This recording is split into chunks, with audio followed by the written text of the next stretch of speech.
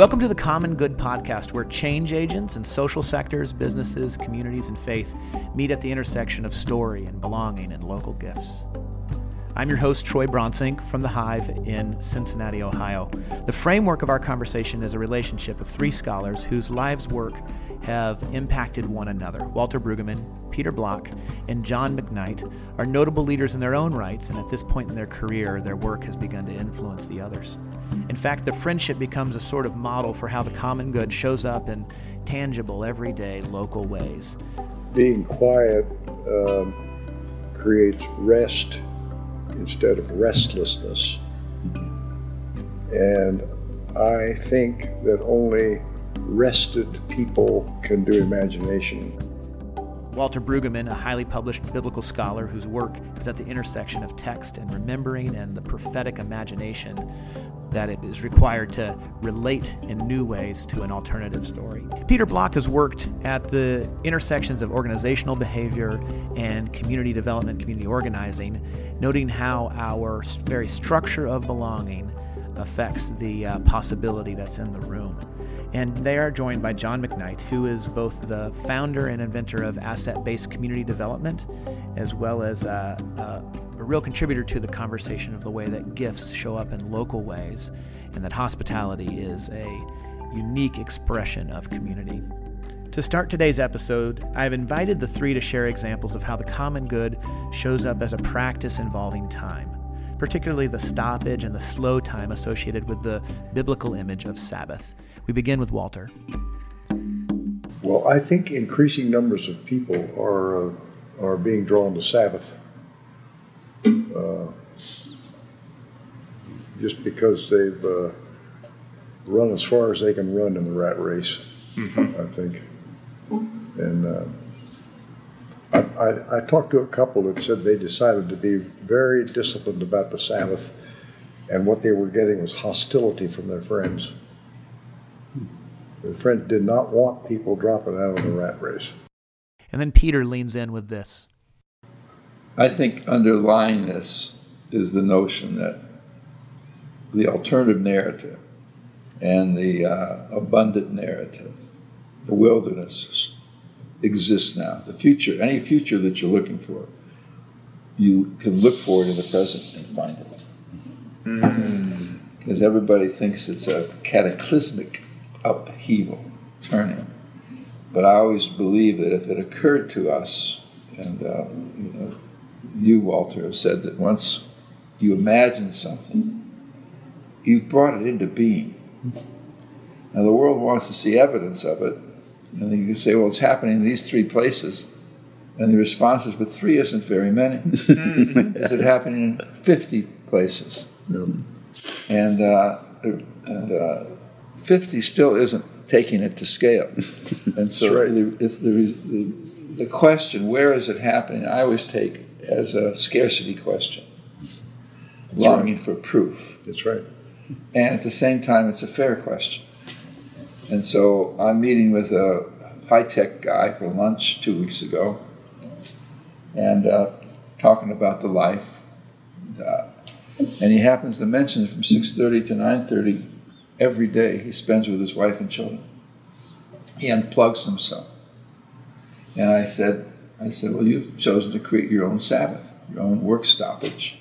And he says, I have to do that for my own sanity and to have a relationship. I said, what do you do at 9:30?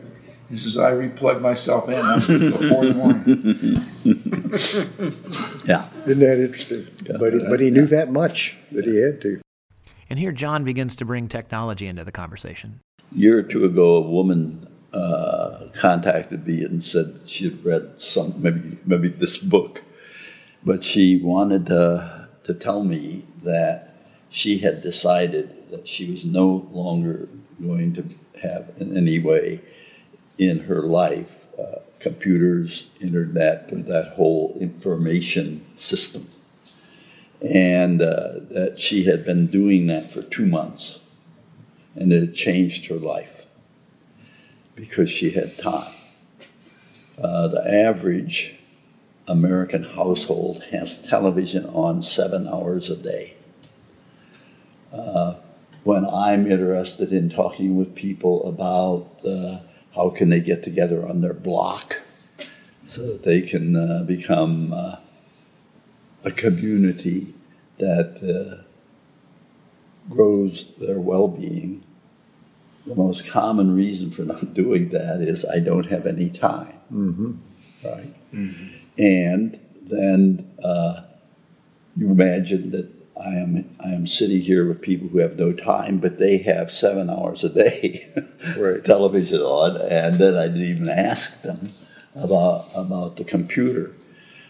In my old age, I think that this whole question of the invasion of a counterfeit way of relating to each other, which is what I think the electronic world is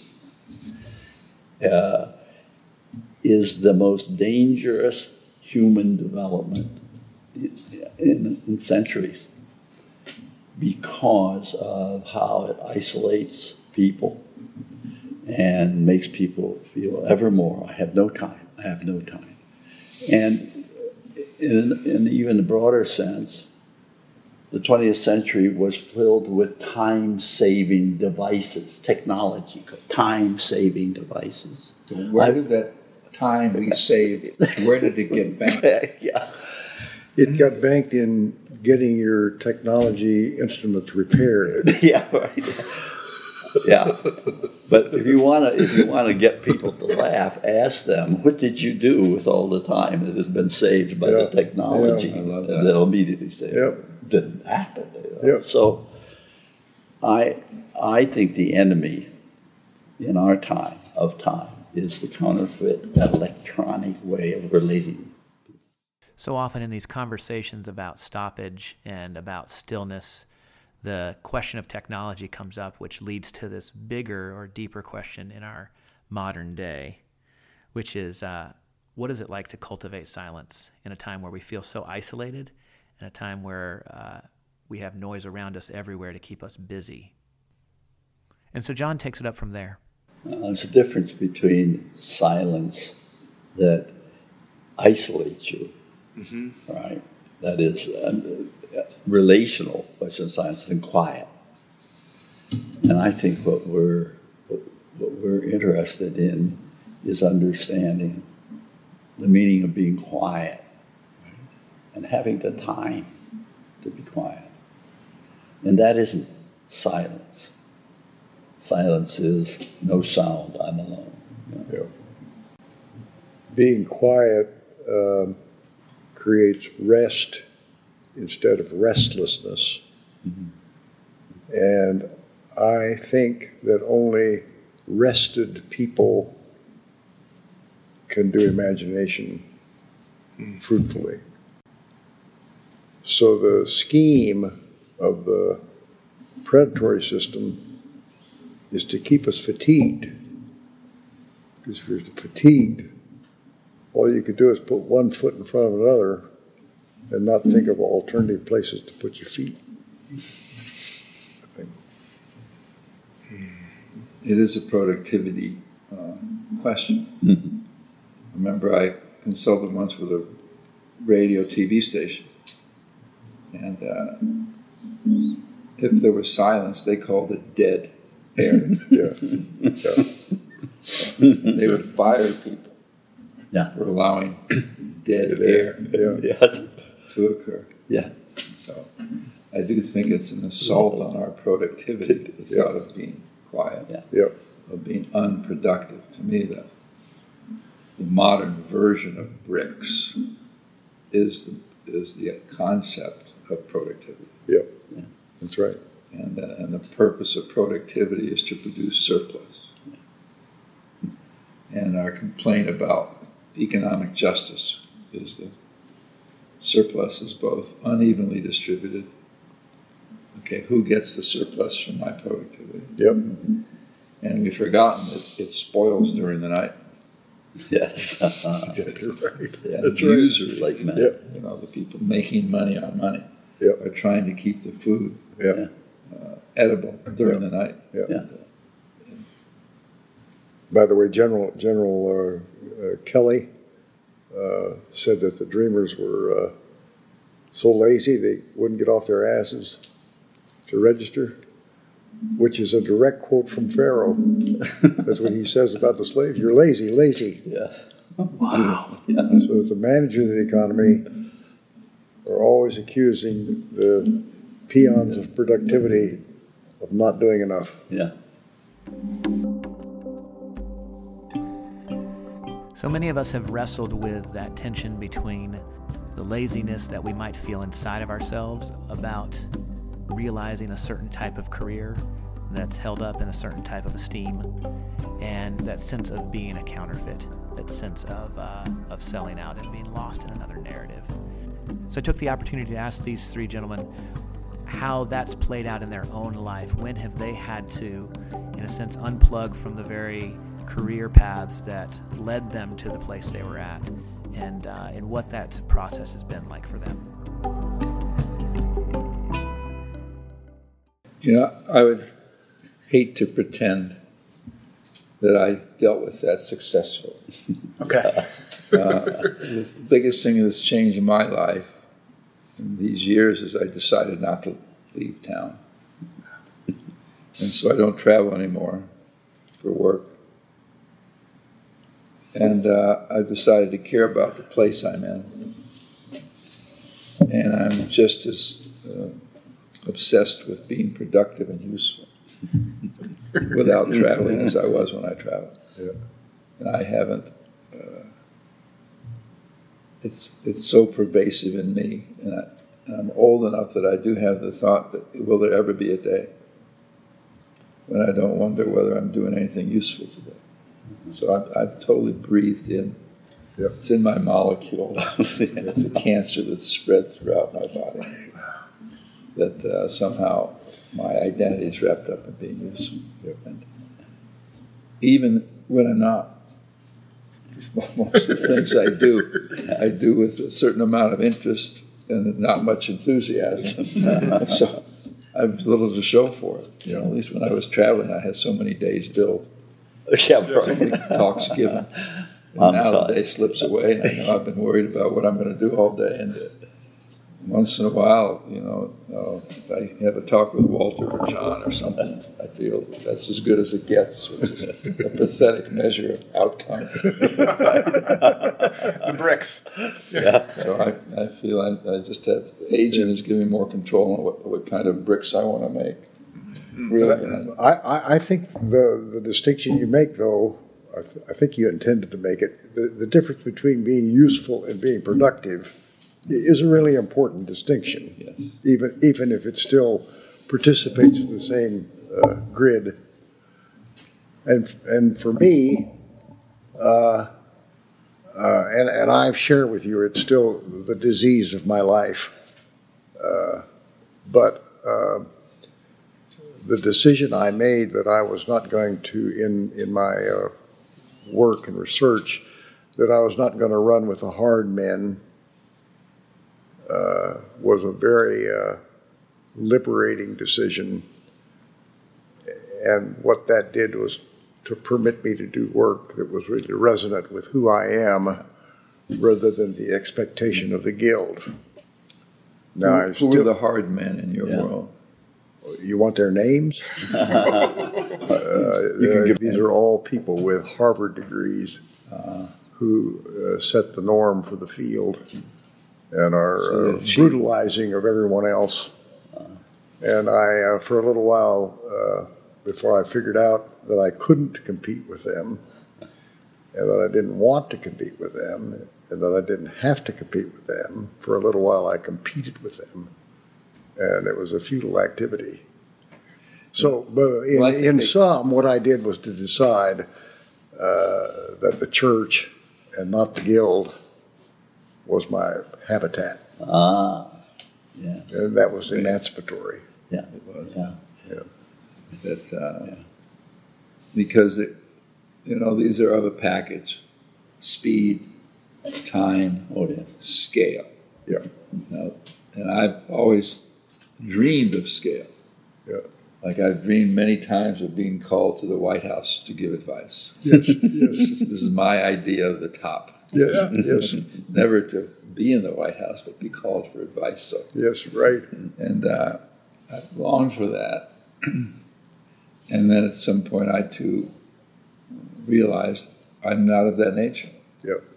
I won't do that. I've had a business for 39 years, and it's the same size now it was 39 years ago. And it's not for lack of longing, it's just not my nature to think. And so I think that part of what we've inhaled is this notion of scale, notion of size, That's right. notion of speed, notion of celebrity. Yep. You know, all three of us, in my mind, have become little cult heroes. and what's pathetic is that's been enough for me. I heard a musician once say, "I'm now about to play a medley of my hit." And I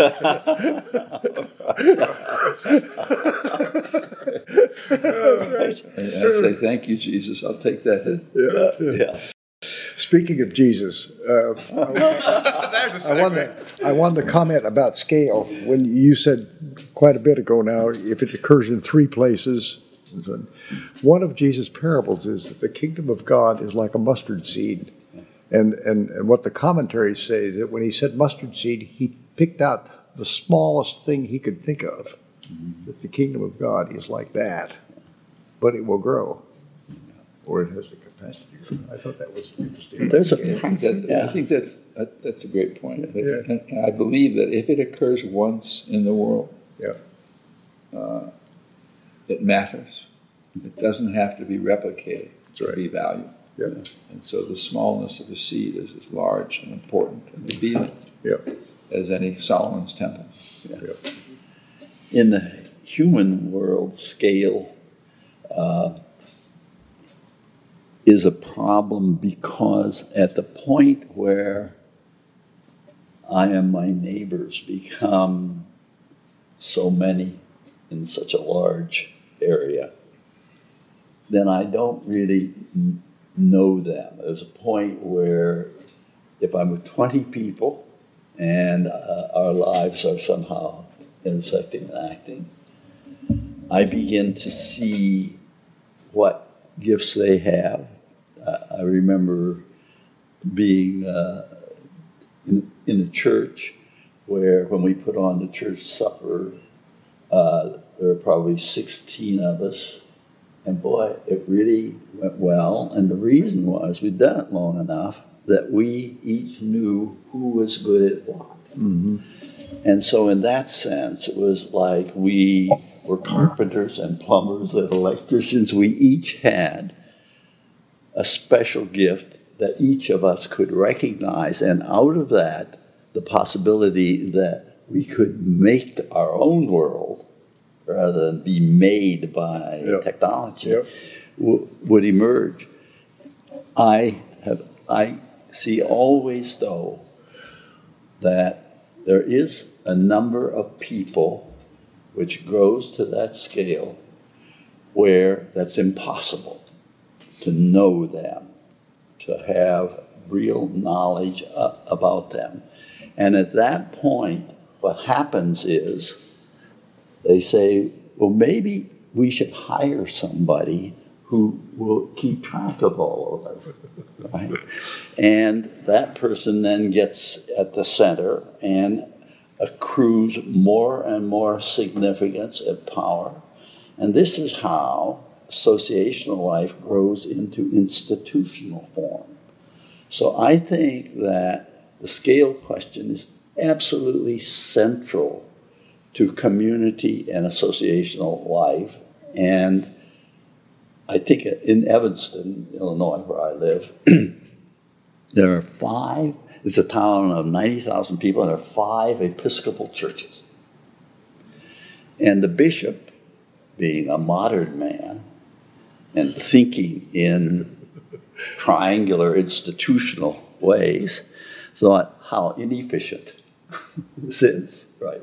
And he thought that he would have a church planner come in and help these people consolidate, right? So not be running these 5 separate things when the efficiencies you could get if you get them down to 3 would really be significant. Why the town exploded, right? Because everybody implicitly in each of those 5 churches knew that when the 5 churches became one, the community they had would be lost because there would be too many people. And so the proliferation of a commitment to not growing. When I hear people say words like, we're going to roll this out, right? All of those ideas of how to take something that is nascent and make it magnificent, right? is a huge enemy, right? Yep. Rather than thinking about supposing I know in a neighborhood people who have gotten together and done something significant. Maybe if I introduced them to people in a neighborhood nearby and they got together and talked about that, right, that something unusual might happen.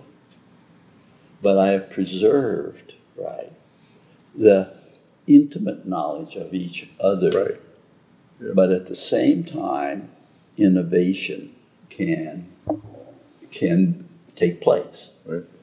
So it's not like you're trying to stop the exchange of useful community knowledge, but it is you got to do it in a way that always maintains the intimacy, or how would I say that now, the empathy possibilities of scale. This has been the Common Good Podcast, conversations at the intersection of place, belonging, and remembering. You can learn more about the work of Peter, John, and Walter, as well as the Common Good Fellowship and daily food for thought emails at commongood.cc. Common Good is a collaborative production of The Hive, a center for contemplation, art, and action, and Common Change, eliminating personal economic isolation. We're produced by myself, Troy Bronsink, and Joey Taylor. Music is written and produced by Jeff Gorman. We look forward to continuing the conversation in upcoming episodes. But in case you missed them, Peter has a great idea for a medley of the entire series. I'm now about to play a medley of my hit. And I